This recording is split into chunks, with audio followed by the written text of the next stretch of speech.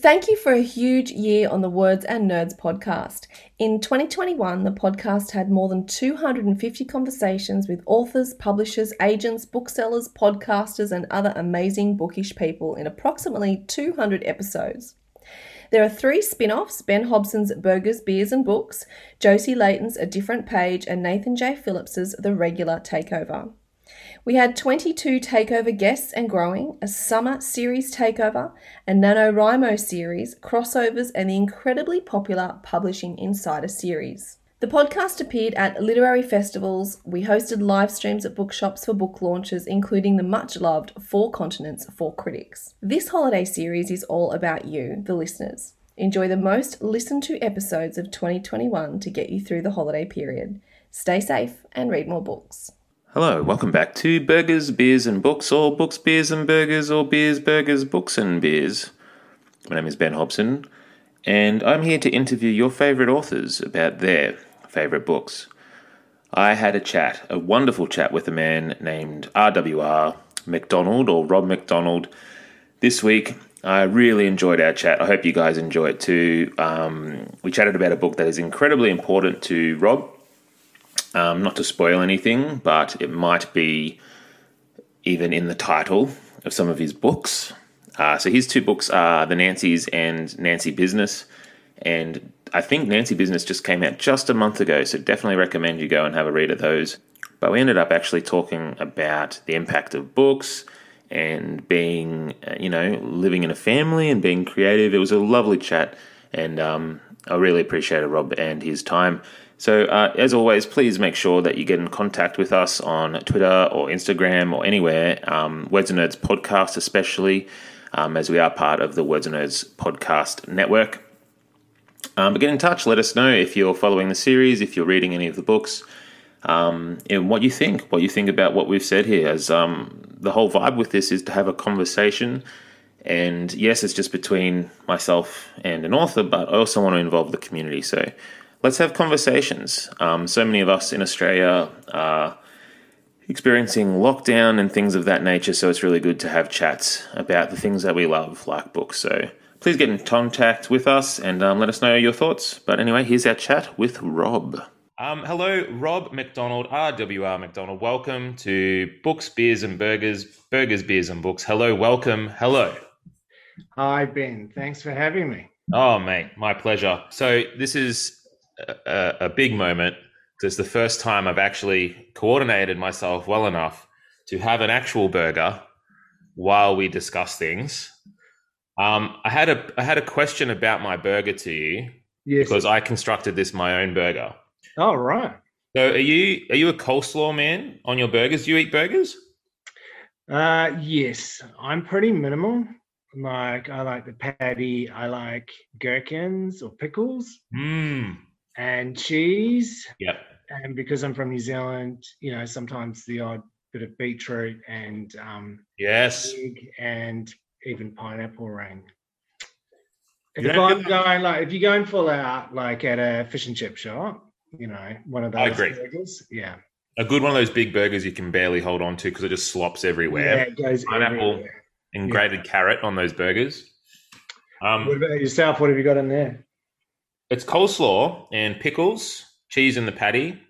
Now I've started to add something to my coleslaw, a little sriracha. Oh yeah. Into the mayo. It's pretty good. Bit of spice.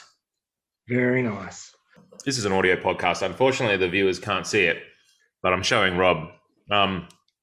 Rob actually sent me a copy of his book, and I'll say the book because I want to get into it, but it is the very first Nancy Drew mystery. It's called The Secret of the Old Clock. And this copy, I'm trying to be very careful because I've got burger grease on my fingers. Rob sent me this beautiful copy of this book. Is it near first edition? Like, I remember you talking to me about it, but it's not actual first edition, right? No. So it is. So this is before. So it's for the readers playing along at home. It's hardcover. It's actually missing its dust cover, and so is yours, Ben. Right. The turquoise one with Nancy Drew bending over with a silhouette of Nancy Drew bending over with her magnifying glass. Yeah, very reminiscent of Sherlock Holmes. Yeah. And so what this is, though, this is the edition which up until, so the books first came out in 1930, three stories together, and that's how they started off the series. Yeah. And they were revised in 1956. Yeah. So this is the edition before it got revised, warts and all, and it's very different from the Nancy Drew of later years. She gets more polished and really, because I read the one that's actually the original. Is that what you're saying to me, or is this the new? Yeah, so this is the unrevised. So this was this is how it was from 1930 to 1956. So I think my copy is, I saw it today. I think it was like, so this is 1954. So this is 2 years before Nancy changed and was revised. Wow. So her age, she becomes, in this, she's 16. Yeah. And then revised ones, she's 18. Obviously, they fixed up a lot of the problematic stereotypes and racism and slang and tried to update it. But what I like about this, obviously I don't like it.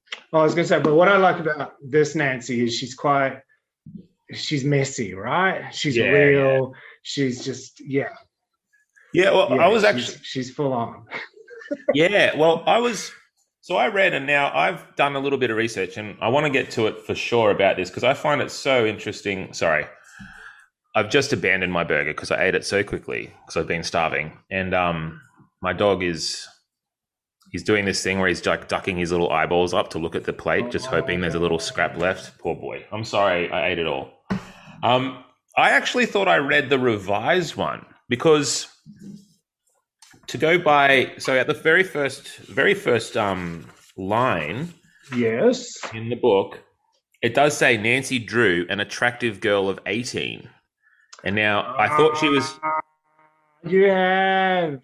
I thought she was aged up from 16, so I'd assumed I'd read the updated one, but I haven't. Well, that's great. We'll have a good conversation then, because I thought I'd got you that one. So we've read two. That's awesome. All right, this is going to be a really good chat. Because I'll give you my first line. Yeah, go ahead. And it's dialogue from Nancy. It would be a shame if all that money went to the Tophams. They'll fly higher than ever. Nancy Drew, a pretty girl of 16, leaned over the library table and addressed her father, who sat reading the newspaper by the study lamp. And this becomes a book of revenge of Nancy against the Tophams. Like, she hates them. That's so funny. So I've read the same book, but I have read the revised, made for the Disney Plus audience sort of book. Yeah. You have the warty, ugly Nancy Drew. This is going to be a good chat. You've got the finishing school Nancy Drew. Yeah. Oh, okay. All right. So just to go back, because I want to get a bit of a snapshot as to why. Actually, do you mind if we just chat very, very quickly? Mm-hmm. I've worked a full day at work as a high school teacher, and then I got home. I ran for 15 minutes. I helped my son Charlie with his homework. We went straight to football training where we've been until 6:15. I got home, I made this burger, and I sat down, and now we're recording. This is on my way, and also why I'm wearing this really ugly shirt, which I apologize for. It was the parents versus the kids. It was called the Masters match. Yeah. So we slaughtered the kids, of course. They won in the end, but it was just the coach was siding with the kids, let's be honest. Yeah. I guess I just wanted to start just because this is my own curiosity. You also have a family. You also, I believe, is writing the thing you do full time, or do you have a day job as well? And then I guess my question is, how do you balance being a human adult with a family and then, focusing on 30 different things to do every day? I don't know. You've been on lockdown too, so that's been a very different sort of kettle of fish.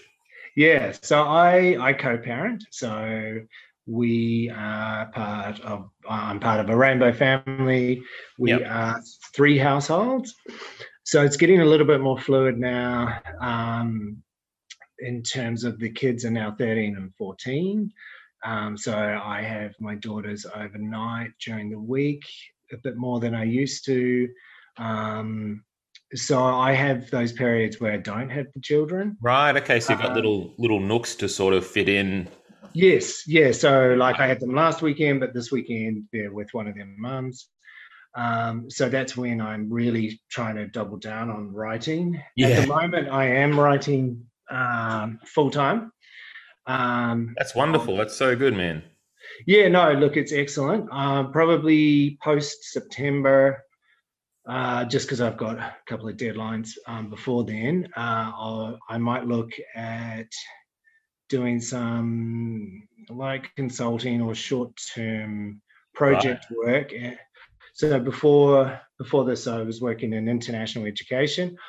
Obviously, with the world we're in at the moment, Yeah. it's a world of pain for international education, but I I was bet. working within universities. So I am looking to do a little bit just to supplement income, really. But the pendulum has fully swung. Obviously, when I started, giving writing a good crack, I was working full time and then doing that. And then you've got the kids. And honestly, I spoke about it on James and Ashley Stay at Home, their podcast about Oh health. yeah. Yeah. Yeah. And yeah, look, ultimately my health suffered because you're burning the candle at so many ends, like not just. Yeah. Exactly. Yeah. So it's been good just to have this break to be able to just double down on writing, because as you know, it's such a long pipeline what we do. Yes. So That is huge. Yeah. Absolutely. yeah, so that's sort of how I do it. When I have the kids, I'm trying to be as present as possible. And you're right. I mean, you are, as a parent, you're running around, you're doing all the things. And they're all So good. Like they're all good things. Like I oh, sometimes when we absolutely. talk about like the kids in the family and however we're doing things, it can sound quite negative. It's certainly not. Like I loved footy training. It was the best time. Yeah, it's But a it's like a privilege, right? it's a huge privilege, but Yeah, it is something that's exhausting at the same time as it yeah, is and great for me and it's great for the kids. and Um, it takes that time. It yeah, does. It takes time, but it's time you want to spend. But it is time that you're not, obviously using in your creative writing. But to say that, you still. I think you're a writer 24/7, right? You're yeah, always picking up ideas. You're hearing snatches of conversation. You're thinking about your story, whatever. Like that still sort of continues, even. yeah. I know. I agree. I feel like sometimes I'm becoming an expert in sometimes in things like I'm spending hours doing tasks that I have to do just to live or help other Yeah, people who I'm responsible for live. Um, and I become like that's my focus. And so then when it's time to actually focus attention on writing, I'm so depleted from doing all these other things. of At the same course. time, it can be really calcifying and like it can make you, I think it can refine you. It can make you like attack it when you do get Yeah, the time. Um, but if I'm being honest, it's something I'm struggling with at the moment. Like just yeah, at the moment, if I wanted to write, I would have to get up at 4:30, and I'm just, yeah. It's not sustainable. or it's at the end of the day, and I'm just completely exhausted and just want to flop on Yeah, the couch at 8 o'clock. Once the kids are in bed. yeah, absolutely. Yeah. Anyway, so sorry, I just wanted to sort of also explain my ratty shirt with the paint on it and things like that. Um, No, no, no, but I totally get it, and that's why when I was doing the full time and the writing, it was. I don't know how I did it for so long, and so hats off me, to everyone who does that. me, I don't know. Like I've written some books now. I don't know how I don't know how I did that. Yeah, where did they come from? Yeah, exactly. I'm glad I did that because I don't know whether I would have the motivation to start running up the hill now. You know, oh gosh, writing is like that sometimes. Though, hey, it's like it's nice. it's nice having done it. I do enjoy doing it sometimes, but Yeah. I really like having written something. That's really nice. Yeah. Now I do have a beer as well. I wanted to show you this beer because I thought it was quite funny. So everyone in the podcast land at home, listen, this is me opening a beer. Oh yeah. I'm going to spill it on the laptop now, but have a look at this beer. So when I started this podcast, I thought El Jefe Mexican Lager, and on the can, it's by Ether Brewing. I think it's a Brisbane company. Right. But it has like a Mexican bandito, and he's sort of got a cigar, and there's smoke billowing out. And I like his hat. Yeah, me too. And I thought when I started this podcast that I would find beers that suited the book, like a theme. So, and I was just like, this is the exact opposite of Nancy Drew. You know what I mean? Especially the Nancy Drew that I read. Yes. So wholesome and good and kind. Yeah. And this beer is very That's probably more first edition Nancy Drew.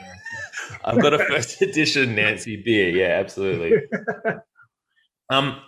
So I would like to talk now. Obviously, Nancy Drew has had a massive impact on you with the Nancy's and Nancy Business. Your first two books have been released, and now they have a big thematic center. Even the title is taken from Nancy Drew.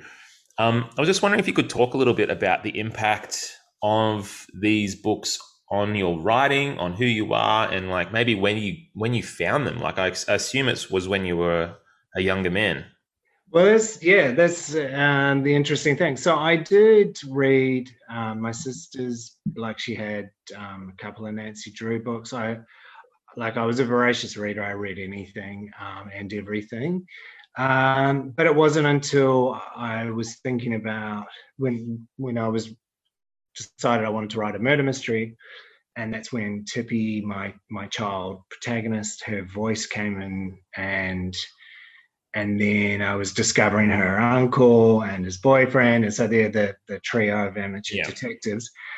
And what I wanted for Tippy was a role model, a female role model, because I wanted her to come to, like, she had to have a drive to want to solve a mystery. Yeah. I wanted her to have some kind of, I say role model, but also some kind of frame of reference about how to solve a mystery. Yeah. Yeah, because it's not something you would go to, like you wouldn't go to mum and say, hey, I'm trying to investigate a murder. Can you help me? Exactly. And it's also something I think you either have a passion for or you don't. I don't think you wake up one day and go, oh, I want to solve my school teacher's murder when you've never been interested in any kind of mysteries or true crime or anything. So what drew me to Nancy Drew was the early Nancy, but also her longevity in terms of intergenerational. So what it meant was then her uncle could have grown up reading Nancy Drew and then passed those books on, and that's what Tippy's read, for them to be able to have a shared language when it came to trying to solve mysteries. So that's where it sort of started, and then. Sorry, can I just pause you? Like when you came up with that, was that sort of one of those days as a writer where you just quit for the day because it's not going to get better than that day? Like, good idea. Did you just retire the day? I mean, the exploratory. So this was 2006. The exploratory thing for the Nancy's just seemed so organic. And it was just like following a thread. And so looking back on it now, I'm like, fuck. But it just all seemed to fit in place. That's so cool when that happens like that. Like, it is. Yeah, absolutely. And like you're saying, just, tools down. I'm going to take a good couple of months off. Like I've done. Well, I've written today. That right. It was 10 years later that I started to write. So a decade off. Just that good. That revelation was that good. It made you retire for 10 years. Yeah. Yeah. So then it was not reverse engineering, but it was me, I guess, rediscovering Nancy Drew and starting to really look at this character that I hadn't looked at since I was a Right. kid. Really? So So okay. So I'd assumed from reading your books that the love of Nancy Drew must have been something, because I remember reading. For me, it was Famous Five as a kid, yeah, and I devoured Famous Five. I read every single book. I forget how many there. I was like 21 or something, and I read them all, and I loved them. I giggled every time Aunt Fanny came into the scene. Hee hee. Um, but like, if I were to write something like that, that would be a childhood thing. But for you, it was sort of like you were familiar with it, but then it was sort of born out of your writing. I find that really interesting. yeah. So then it was really coming to it from trying to come to it from my protagonist's love of Nancy Drew and also her uncle's love of it. So, but yeah, the more I sort of dug into it, like it's such a rich history behind Nancy Drew, and she's so iconic. And then learning about the different iterations, and then that's when I started looking at the sort of 1930s Nancy, and this was because of what my characters are doing. Which, as babysitters are completely irresponsible, and Tippy wanting to solve a murder, and what it was just kind of pretty left of center. And so to have this character that just was doing her own thing, had a car, was just getting all this confidential information from her father, Yeah. was before privacy law, obviously. It was just fantastic. It was like, okay, this is who we're going to emulate here. This is Yeah, sort of. It makes it, yeah, because like you say, it is a pretty outlandish to have a child protagonist investigating a murder, but yeah, you do make it way more grounded and believable because you're not making this big jump from my reality to that reality. You're like, well, Nancy Drew did most of this. yes, It's yeah, aging her down a little bit, and there's just a little bit yeah, of modernizing. Yeah, it's yeah. clever, man. Um, oh, I had a question for you too. Just I had a quote here from a New York Times article which I really like because I wanted to talk to you about why Nancy Drew is still around. She's been around as long or longer, I think, than James Bond. Like has some staying power. Yeah. So this quote says, "She's a force for good, unafraid to speak up, unafraid to challenge authority." And then she goes on to say, because this author wrote the book called Girl Sleuth, Nancy Drew and the Women Who Created Her. Never out of print, she has appeared in more than 250 books, in movies, on television shows. I think the last one was in 2019, and they sort of put like a supernatural vibe in there. Yeah. And in games, like she's on video games. So she's sort of this character who seems to be like her core essence is something that can like almost transcend culture, and like you place her in the culture and then you sort of her world gets created around who she is, but her core values stay the same. And I was just wondering what you thought about like why people still engage with Nancy Drew all these years later. Well, yeah, I think it's absolutely that thing around, again, speaking truth to power. And this is why, like, particularly, when Nancy Drew came out in 1930, and here was an independent young woman doing her own thing. Her domestic duties in the book, like her father credits her with running the house, and running the house is giving instructions to her housekeeper, but that was running the house in the day. Yeah. But not only is she, she was doing the social conventions of the time, like she was, had the dresses and she was going to the balls and doing all of that. Yet she could, drive a boat and drive a car and go around places on her own, unaccompanied. She had the trust of her father. and her father treated her, I wouldn't say as an equal, but close to, like he collaborated with her. He relied on her too, sort of, right? Yeah, and he wasn't patronizing her or saying you can't do that because you're a girl. There was none of that kind of. So it was pretty remarkable. And so Mildred A. Wirt was the ghostwriter for the original Nancy Drew. So it's really her vision.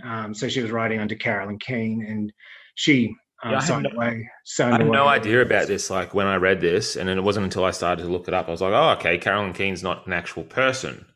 Yeah, so there's been different ghostwriters, obviously, over the years, but it was Mildred who said she didn't want, when she was coming up with Nancy Drew, she had some sketches. Basically, I think it was Edward Statmeyer who wanted a female version, a female series that's going to be, a companion with the Hardy Boys. Because he'd come up with the Hardy Boys, but he didn't have enough of the moolah, and so he wanted to press into the opposite, the female market. Yes. So he created Nancy Drew to sort of rival the Hardy Boys. Yeah, absolutely. And so suddenly, there's this character who's kind of, she was glamorous, she was likable in a way. It's funny because your version must be, because she's nothing but likable in my copy. I've got some bits to read out at some stage. Yes, I'm so glad because so just to make it very clear, and Rob did mention it before, she was written in the 1930s, but there were a lot of cultural problems, and like even in a 30-year span to when it was the 1950s where that was rewritten again. They looked back, and even then they were like, geez, this was a bit racist, this was a bit risque in a few areas, and they sort of made it way more wholesome. And so the Nancy Drew that I've read, she doesn't put a single foot wrong. There's not a word she says that's unkind. There's actually a scene where she's asked to play, I think it's badminton, with this little girl who she rescues, who falls off a cliff or something, and she rescues this little girl, Judy. Yeah. And Judy instantly falls in love with her and wants to be her best friend. And she says, "Can you come and play badminton with me?" And Nancy says, "Well, I'm actually in the middle of investigating this really important thing, but of course I'll spend an hour with you playing." Like she does, do you know what I mean? It doesn't put single. Which is really interesting because there's no Judy in this one. Oh, okay. So Judy was written in. I don't know whether Judy's written in just to, make her, like rescuing a kitten up a tree or what. Well, she was written in. Yeah, so probably, but then that introduces the two aunties, and the aunties are the first people we learn about the will from, and they need the money so they can continue to care for poor Judy, who has been very sadly orphaned. But the person who did the rewrites, I also read, was actually the creator's Edward Stratmeyer. It was his daughter, right? Harriet Adam. Yeah. And so she aged her up. Is that just so she could drive that iconic car that she has in the one that I read? I just think when it came to 56 that, I guess maybe kids in America were staying at school longer. I think the teenage thing had happened by then or was happening, whereas back in the 1930s, there was just young women and kids and then young women. So I think it was that cultural change, and it seemed a bit risque to have a 16-year-old young, teenager hanging around and not going to school. Perhaps, I don't know. But that might be it. Feeling. There was this really interesting scene, and sorry, I want to let you get to reading a few things. So there's this really interesting scene because this article I was reading about Nancy as a feminist icon. Yeah. It did point out a few of the ways in which she was awesome. And there was this particular scene where Nancy gets trapped in a closet. Yes. And she instantly starts to panic. And this writer said that back in, the 1950s, it was sort of seen that women were, I mean, this just sounds terrible. I don't even like saying this and putting words into other people's mouths, but women were overly emotional and they couldn't keep a level head and, those sorts of really awful stereotypes. But in the book, she starts to panic and then she sort of focuses. Yeah. And there was actually a police officer in a little bit of a condescending way actually says to her, not many girls would have used their wits the way that you did, Nancy. which is sort of good, but also, you know what I mean? Like it's So in the 1930s one, she does the same, and I think it's great because of course you'd panic. You've just basically I would panic if I was chucked into a closet by some evil bad guys. Well, and you've just pretty much avoided sexual assault or worse. Yeah. You've been shoved in a closet in the middle of nowhere and locked. You're locked in there in the dark. No one knows I'm there. Yes. Yeah. So fair enough. Panic away. And then, but what I love is then, like you say, then she forces herself to calm, and then she starts being resourceful. Like she starts bashing it and starts to think, okay, I need to use my wits to get out of here. And then it's right towards the end. She's actually on her way of getting out because she's like prizing off the hinges when the caretaker comes. And now the caretaker, and this is super problematic, but I believe in the one you've read, he's a hillbilly. Yeah. Which is still, I read that their solution to the problem of the racism that was in, I think, the copy that you have. Yeah. Their solution was to just erase Black people entirely.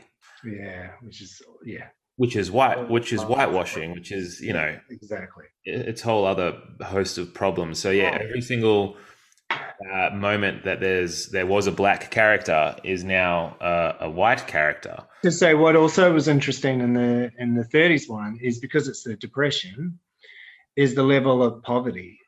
So she's going to houses where there's no food, that people don't have money more than once, and this is not like she feels bad and she goes and gets them groceries and things, but it's not overly shocking to her. So it feels like this is kind of a regular occurrence of what goes on or what went on in this time, which is really interesting. And I guess the Topham sisters too are so wealthy, right? I guess back in the Depression era, where so many people had so little, it would have made their wealth even more obnoxious, right? Yeah, absolutely. Well, and the way that they carry themselves as I'm just laughing because I've got. Do you want me to read out a few? Yeah, go ahead. Love you too. So the Tophams, just for the listeners at home, are two young women around the same age as Nancy. For some reason, Nancy hates them because she thinks they're stuck up, is pretty much. But this is right from the beginning. But towards the end, this just shows the Nancy Drew that I read. Yeah. Here's a quote. "Oh, what a surprise the Tophams are going to get," she chuckled softly. And this is when she finds a will that they're basically going to lose all their money, this inheritance that they were after. So my dear Nancy, she wouldn't have done that. She wouldn't have taken such delight and glee in anyone's downfall. But wait, there's more. "If the will does prove to be legal, won't it be a blow for the Tophams? I'd give a lot to see how they'll take it. I think it would be a splendid idea to call a meeting of all the relatives and read the will aloud." So funny. And then the final one is... You can almost hear her chuckle, right? You can yeah. And then the final one, after they've read the will, the Tophams are just destroyed, basically. Yeah. Nancy to her dad, "Yes, wasn't it funny to watch their faces when they learned they were cut off without a cent?" And so she spent this whole book just trying to ruin this family, pretty much. So funny. There is a bit of that in the version that I read. There is a bit of that, but they still come across as being extremely unlikable. Yes. So we still really, really don't like them. But Nancy, I think, is a little bit less malicious and gloating, perhaps. Won't it be great when these people enter poverty? We'll see them destroyed. I do have to say, like, it was actually kind of nice to, when I was reading this book, there was just, because I really love areas of grey, and I love books that make me sympathize with people I don't like, and people, or not like people that I normally would. I like where you understand people who maybe are so different. I think that's what books do really well. But it was actually kind of nice to read a book where the bad guys are just, you don't like them. They're terrible. And there's no redeeming. There's this quote that I had from the Topham sisters, and it says, Ada and Isabel had been unpopular in high school. They had talked incessantly of money and social position, making themselves very obnoxious to the other students. Yeah. And, being a high school teacher, I just thought that was very funny. How dare they constantly talk about all their money and their social class? Like, isn't that what Instagram, it kind of, and TikTok, like, isn't that what that is? Yeah. And that was the same for me. Like, I was reading this right from the beginning, and she's just like, I hate these people. And I was like, okay, it was going to be interesting watching the character. Okay, yeah, for sure. Flat line. She's consistent the whole way through. There's no arc. It's like, no. Actually, that's a good point. When you think about it, like Nancy Drew, I don't know if it's different for you, but she is the same throughout the whole book. And I guess she's kind of like James Bond, like that. Yes. Starts off this way, she ends the exact same way, because she's already ideal at the start. Ideal in quotation marks, but she's already ideal at the start. So she doesn't have any room for character development because she's already kind of perfect. And because they were doing it it was like originated to be a series as well. So I'm wondering how much that influenced it as well. But you're absolutely right. Like, so with the Nancys and Nancy Business, there's in America Jen Fisher, and she is like foremost Nancy Drew-ologist. And so I consulted with her for a couple of points around Nancy Drew for my books, and she consults on movies and TV as well, and she's fantastic. So she's got a great sort of resource of material. And so I asked her about Nancy and her mother, because Nancy Drew's mother, when Nancy Drew starts, she died when she was 10, and later when they revised it, they made it 3. And it's just Nancy never really delves into it. It's never really discussed. There's one book where they mention she died of a sudden illness, and that's about it. So wow. Yeah, which I thought was really interesting, because it's just like, it is really interesting that they never went into it too, because that is sort of a place that you could delve into and actually do something. Absolutely. And her relationship with her father because of it, and all of that. Absolutely. Yeah. I guess at the end, I mean, you read it and it is very surface level. Like, it doesn't go deep into Nancy and why she's doing what she's doing. It's just very much like she's just doing it because she's the best person in the whole world, and she's just doing it because she's brave and strong and kind and generous. And, she's just, that's who she is, and she doesn't have any sort of motivator, your version, beyond hatred. Yeah, well, yes.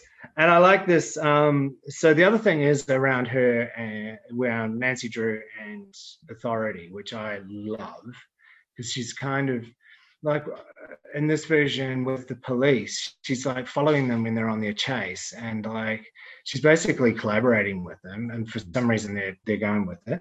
But also she steals the clock, right? That's still in my version. She does that too. She steals the clock.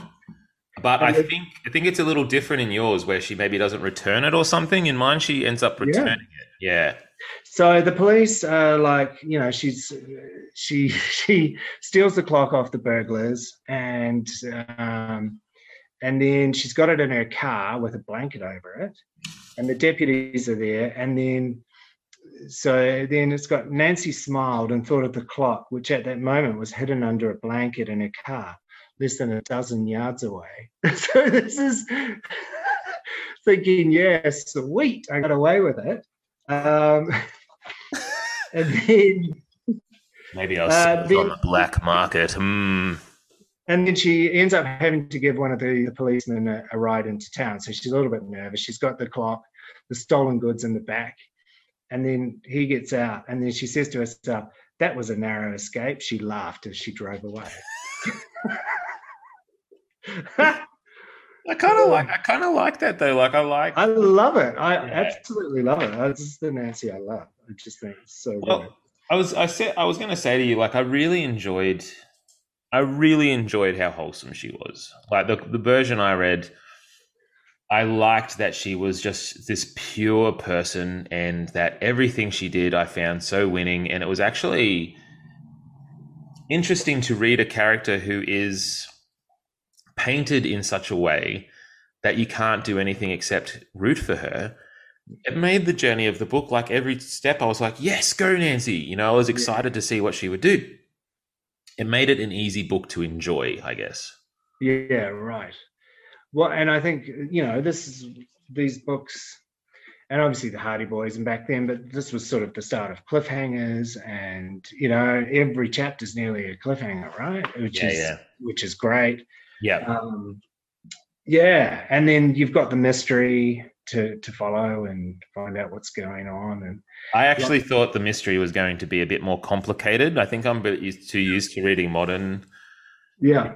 At the start of my version, right, there are these thieves that break into the auntie's house to steal a bunch of their stuff. And the thieves come back in later. They figure in the plot later. And when they were mentioned again, like this other thread, I thought, I bet you the Topham sisters have somehow found these thieves and got them under the guise of thievery to go into the auntie's house. And that's where he'd secretly hidden the will. And they were going to bring up all these other little twists and turns. But nope, they were just thieves. They just happened to steal the clock with the will in it. Which is fine, but I'd expected it to be quite twisty and complicated, but it ended up just being very straightforward. Yeah, pretty straightforward. Yes. A lot of interviewing, which was nice. And she ended up helping out quite a few people. Yes. Which was nice as well. Having she had waffles, Whether she had waffles in this. I mean, she had the aunties, and then she had the two sisters who were poor. They couldn't afford, in my version, they couldn't afford singing lessons. Oh, see, and this one, it was getting close to not being able to afford to eat. So. Oh, that's much more severe. Yeah. And then their chickens died, and I thought, okay, here we go. There's some subplot here. But death, yeah. No, the chickens had died. Oh. Like a lot of chickens died, and I was just like, what's going on here? Yeah, I don't think there's any death in my version. In mine, they just want singing lessons, and there's this wonderful moment where she takes this beautiful sister who is very poor, and she takes her to see. Of course, Nancy has a connection with a famous Italian singing trainer, and she organizes a meeting. And then she goes and auditions, and he says, well, look, I don't know whether I'd only take the best students, I don't know. And of course, the sister goes in and just completely floors him with her immaculate singing voice. And he's leaping off the piano saying, oh, bellissimo, this singer's so amazing, and I will reduce my fee to half price. Thank you, Nancy. And Nancy kind of rescues her. Yeah. And then there's the older uncles who had a thing for the aunties, I think, and she also gets their money as well. All So they right. can go traveling. They wanted to go traveling, and they were stuck where they were because they didn't have any money from the will. And Yeah. there's just Wow. they Yeah. have See, this there's series of very people that Nancy personally touches on an emotional level, and she also helps financially, which makes me yeah. So we had the poor sisters who were neighbors of Joshua, with Josiah, or whatever. Josiah. Yep, Yeah. And then his nephews, I think. And nephew. then there was an That might be. Yeah, yeah. Sorry, go there's on. an elderly woman who is renamed Abby in your version, but she's an elderly woman who Nancy finds nearly starving to death because she's broken her ankle, has no food, and no one. If Nancy hadn't called on her, she would have died. So, That's the same. That happens in this version too. ah, Yeah, yeah, yeah. extreme. So she's had a fall or something, and she can't get up, and she's Yes. been there all night, which is actually very tragic. And then on the Yeah, way it's out, really sad. yeah, it is. And then on the way out, Nancy talks to her neighbor and says, "Do you mind going to help her?" And of course, the neighbor says, "Oh, I'd never realized." And then the next time she's there, the neighbor has mown the lawns and plucked the flowers and has made a dinner and started to be a full-time carer for her, which is very nice. Good on you, Nancy. All thanks to Nancy, of course. Yes, yeah, yeah. Yeah. If I can read this one out, Ben, but it's just what I love about Nancy and her father's relationship. Yeah. So this is after Nancy comes back from her massive journey of being locked in a cupboard and finding the notebook and everything.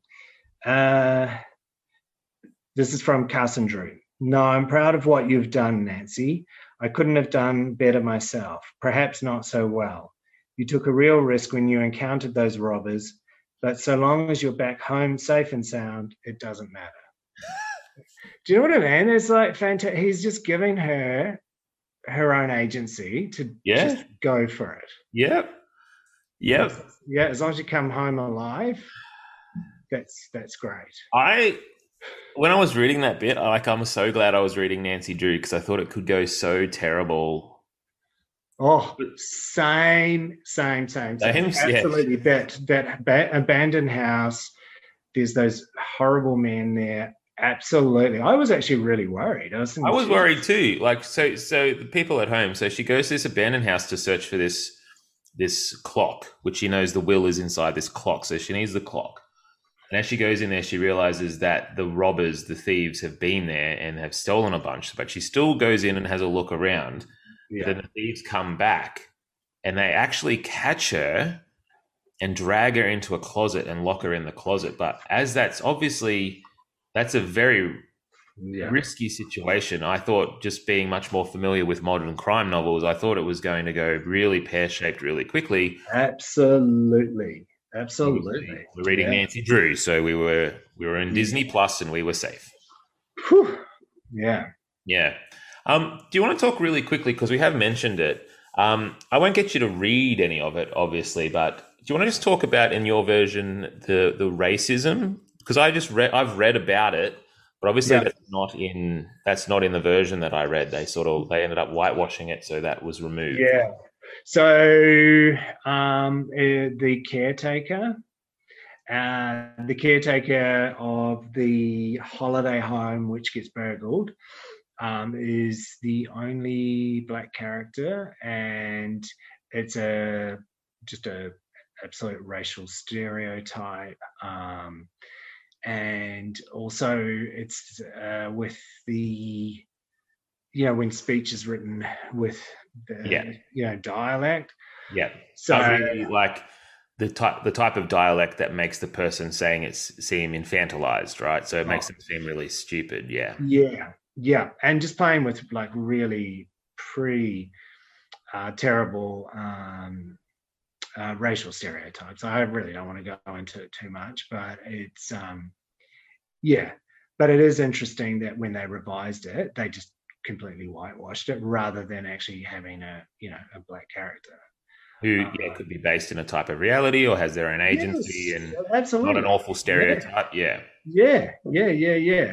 No, it was it was bad, really bad.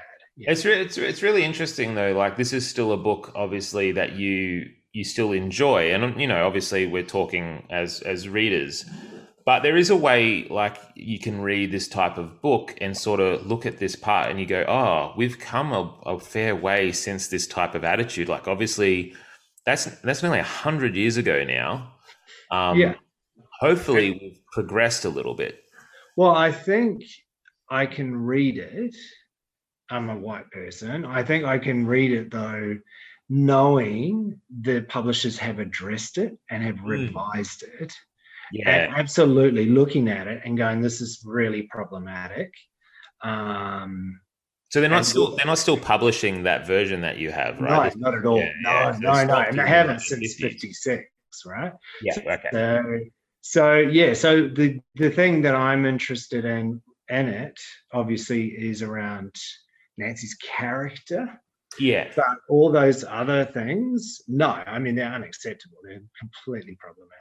And the fact that, the publishers got onto it and have revised it and worked on it and continue to revise and work on it, that's a good thing. Yeah, and I guess that like you say, that's really important too, because if it had never been addressed and it was still published today, it would be... It just wouldn't. Exactly. It would just... It wouldn't, and then like if the publishing company was making money off a type of negative... perpetuating a racial stereotype. Absolutely. No, that's just... No. But it's also interesting in terms of that time and place with the Depression and, I guess seeing Midwest America, and just the huge gap. But I guess we've got that still, right? Between, Yeah, but I think that, hopefully, because we can now talk about these sort of subjects with hopefully a little bit more understanding, and that we can look back on this and say, no, that's not right. That's unacceptable. Oh, absolutely. I think that's a really good thing. I guess it's just a bit terrible that we're not further down the road, I guess, especially considering, again, it's 100 years. Yeah. Yes. Yeah. I mean, there are, those things around class and stuff which are still around, for sure. Yeah. And gender equality as well. Like you say, or like I pointed out with the cops, while Nancy has all this agency and she's independent and feisty and we love her and she's kind and all these sorts of things, there is a type of condescension, I guess, from the world of men in the book, even from her father, right? Yes, absolutely. Like he loves her and adores her, but at the same time, he sort of goes, oh, that's good on you, little Nancy. There's this sort of, oh, isn't that adorable? Little Nancy's doing a little adventure, that sort of thing. Yes, yeah. And that's sort of what she's up against, really. And I think, I wonder if Mildred's written it because of that. And it's almost like, well, this is what, even a woman with agency is up against this bullshit all the time. And I think that's the interesting thing with the police, and a lot of Nancy Drew and the early ones as well are kind of incompetent, right? There's these men who are, Nancy's actually doing their job effectively. Yeah. Oh, that's an interesting point. The police in there don't really have much of a presence, and then when they do, they're sort of following Nancy like she's the one racing away. I think they went down this way, and they go down there. Oh, the young girl is right, of course. Let's follow this little track. Yeah. I found it really interesting that that Edward Stratemeyer first came up with, I think he said, the plot for the first 3 books and sort of the basics, right? He just came up with like a design document. Here's the plot. Here's this character. And then I read that he paid Mildred, it was like $150 or something like that per book. And she ghost wrote the books. Yeah. But then because it was under the name Carolyn Keene, she was sort of went under the radar. And absolutely. What do you think of that? And like, it seems a bit dicey that there was this man who came up with this female character to appeal to females. Like, it almost feels a little insidious. And Well, then paid a person to sort of ghostwrite it and paid a. I mean, I imagine back then it was a little bit, but it's not what he would have made off these books. Well, I think the sad thing was, she signed away any kind of rights to anything in the future if the books did really well. And it's only now that she's kind of being honored and recognized as the creator. I saw, I don't know if it was online, when I was looking up The Secret of the Old Clock, and there's actually her name under instead of Carolyn Keene. Really? Okay. On some version there was, and it was like fantastic. Like, this is right, and this is what. Giving credit to the person who did the job, yeah, right? Because she created. Yes, she got given the brief, but it's her who breathed life and gave Nancy Drew to the world, really, like, as in the character that we now know as Nancy Drew. Yeah. So the ethics on that do seem pretty well, then it's almost like stealing her work, Well, but I guess that's just what they did, with ghostwriters back then. But then Mildred pulled out after 7 books, because I think they were going to cut they were cutting the wage of the ghostwriter. And so she said, nah. And then they got a man in, and he did a couple of volumes. But part of the Carolyn Keene thing was you had to, it was like Fight Club, you don't talk about Carolyn Keene. Talks about it, yeah. And he basically was saying, I'm Carolyn Keene. And so then they got rid of him and then got Mildred back in. So, but yeah, she's getting a lot more recognition now for her writing and for what she did with Nancy Drew, which is fantastic, as it should be. Yeah, I guess it's just, I think she passed away in the 1980s, so hopefully she had a little bit of the recognition before she passed away, I suppose, hey? Well, yeah, because there was quite a large court case, and she ended up having to speak at it, and that was when it was basically, that was her sort of public exoneration in terms of she wrote these books. Which is interesting, because until I started looking at Nancy Drew with the Nancys, I thought Carolyn Keene was a person as well. I didn't realize about the ghostwriting or any of that stuff. Yeah. I posted on Instagram, a picture of your book, and Jack Bell, who's an author from Brisbane, he wrote a comment on the post, and he said, you're going to interview Carolyn Keene.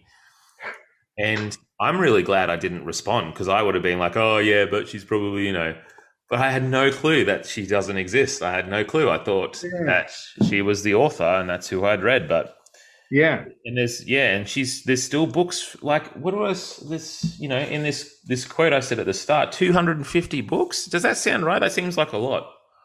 Well, because there's different series. So you've got your sort of traditional Nancy Drew series, like the originals, but then there was a whole, like, there's a subset which is for younger readers. It's basically like Words and Nerds podcast. It's got all these different subsets now. Yep. Gladly part of the Words and Nerds family. Thank you, Danny, for having me as one. Danny. I am the Nancy Drew. Or what am I? I'm one of the subgenres of Nancy Drew. I'm the after hours weird thing that happens, hey? It's the slightly edgy with my Mexican. All right. So I think, are there any other thoughts you had? Like, I'm pretty happy with what we've talked about there. I really am glad that I read this. Like, it was so cool to go into the history and then how it's shaped and changed and sort of reflected culture, but also pushed things. Like, it was a really cool read. I'm so glad that we've read it. Is there anything else you wanted to add about Nancy Drew? No, I just hope that this is the interesting thing, like you mentioned right at the beginning, she's across all platforms now. There's a real love in the gaming community, for her game. Like, there's a whole sort of community around that. I had a look. It's like a point and click sort of detective sleuthy. Yeah. Like a really cool one of those old like point and click adventure games. Yeah. So look, here's hoping we see more iterations of her as our culture progresses. Yeah. Yeah. All right. Well, thanks so much, man. I really do appreciate you being here on the first night after post lockdown for you guys. Although I think it's eased a little bit, right? It hasn't completely gone. Yeah. No. Look, we're incredibly grateful, and lots of love to Sydney and New South Wales, really. Yeah, absolutely. Yeah, unfortunately, obviously when this comes out, they'll still be there. So yeah, much love to those guys there, doing it tough. And hopefully this podcast was a nice little thing for them to do. But if you guys, I would love to hear from anyone in the audience who has read this or has picked this book up, The Secret of the Old Clock, and which version you read, and then what you guys make of Nancy Drew as well. The book has that beautiful smell, like, those old. Yeah. Has yours got pictures? Yes, it has got pictures. Yes. Yeah. But like my dad, I remember when I was a kid. Yes, I've got the same pictures, I think. Oh. Yeah. So here's one of mine. Nancy reported what had taken place at the Tophams cottage. But my dad, when I was a kid, he used to, every single time he found a book, he would pick it up and he'd stick his nose all the way in the spine. Oh. Inhale. Yeah. Dad, what are you doing, you blooming weirdo? Stop studying that book, Dad. He's like, oh, that smell. It's like knowledge. I do it all the time now. It still freaks my kids out. What I picked up from him, I guess. Thanks, man. And like anyone else listening as well, I would super love to hear too. Pick up Rob's books, RWR McDonald, Nancy Business, and the Nancy's. Really cool, crime, spunky, funny, really fun series. So please make sure you do get those books and have a read. And please, let us know what you think of everything we've chatted about today. So yeah, thanks, man. And I guess hopefully we'll see you in the flesh soon-ish. Yeah, thanks, Ben.